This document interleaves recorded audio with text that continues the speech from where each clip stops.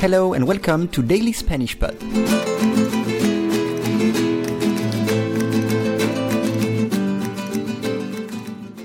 Today's lesson is El cambio climático descongela un secreto de la Guerra Fría.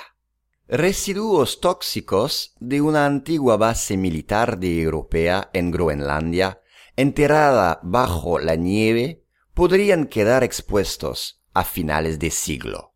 Once again. Residuos tóxicos de una antigua base militar europea en Groenlandia, enterrada bajo la nieve, podrían quedar expuestos a finales de siglo. Residuos, the remains, residuos. Quedaron los residuos de la fiesta en toda la casa. Quedaron los residuos de la fiesta en toda la casa.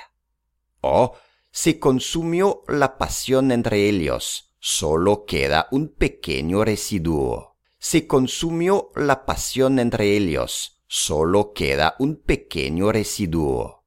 Antigua, ancient in English. Antigua. En el antiguo Egipto se embalsamaba a los muertos.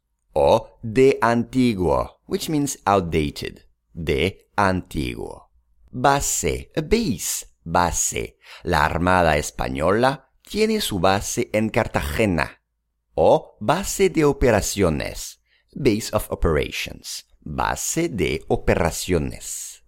Enterrada, enterrada. Buried in English. Mi perro entierra sus huesos en el jardín. Mi perro entierra sus huesos en el jardín. O un sistema enterrado. A buried system. Un sistema enterrado.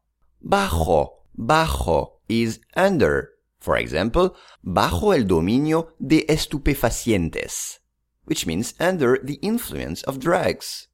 Bajo el dominio de estupefacientes. Next is nieve, snow, nieve. En invierno pasaba días enteros viendo caer la nieve. En invierno pasaba días enteros viendo caer la nieve. O temporal de nieve, temporal de nieve, a snowstorm, temporal de nieve.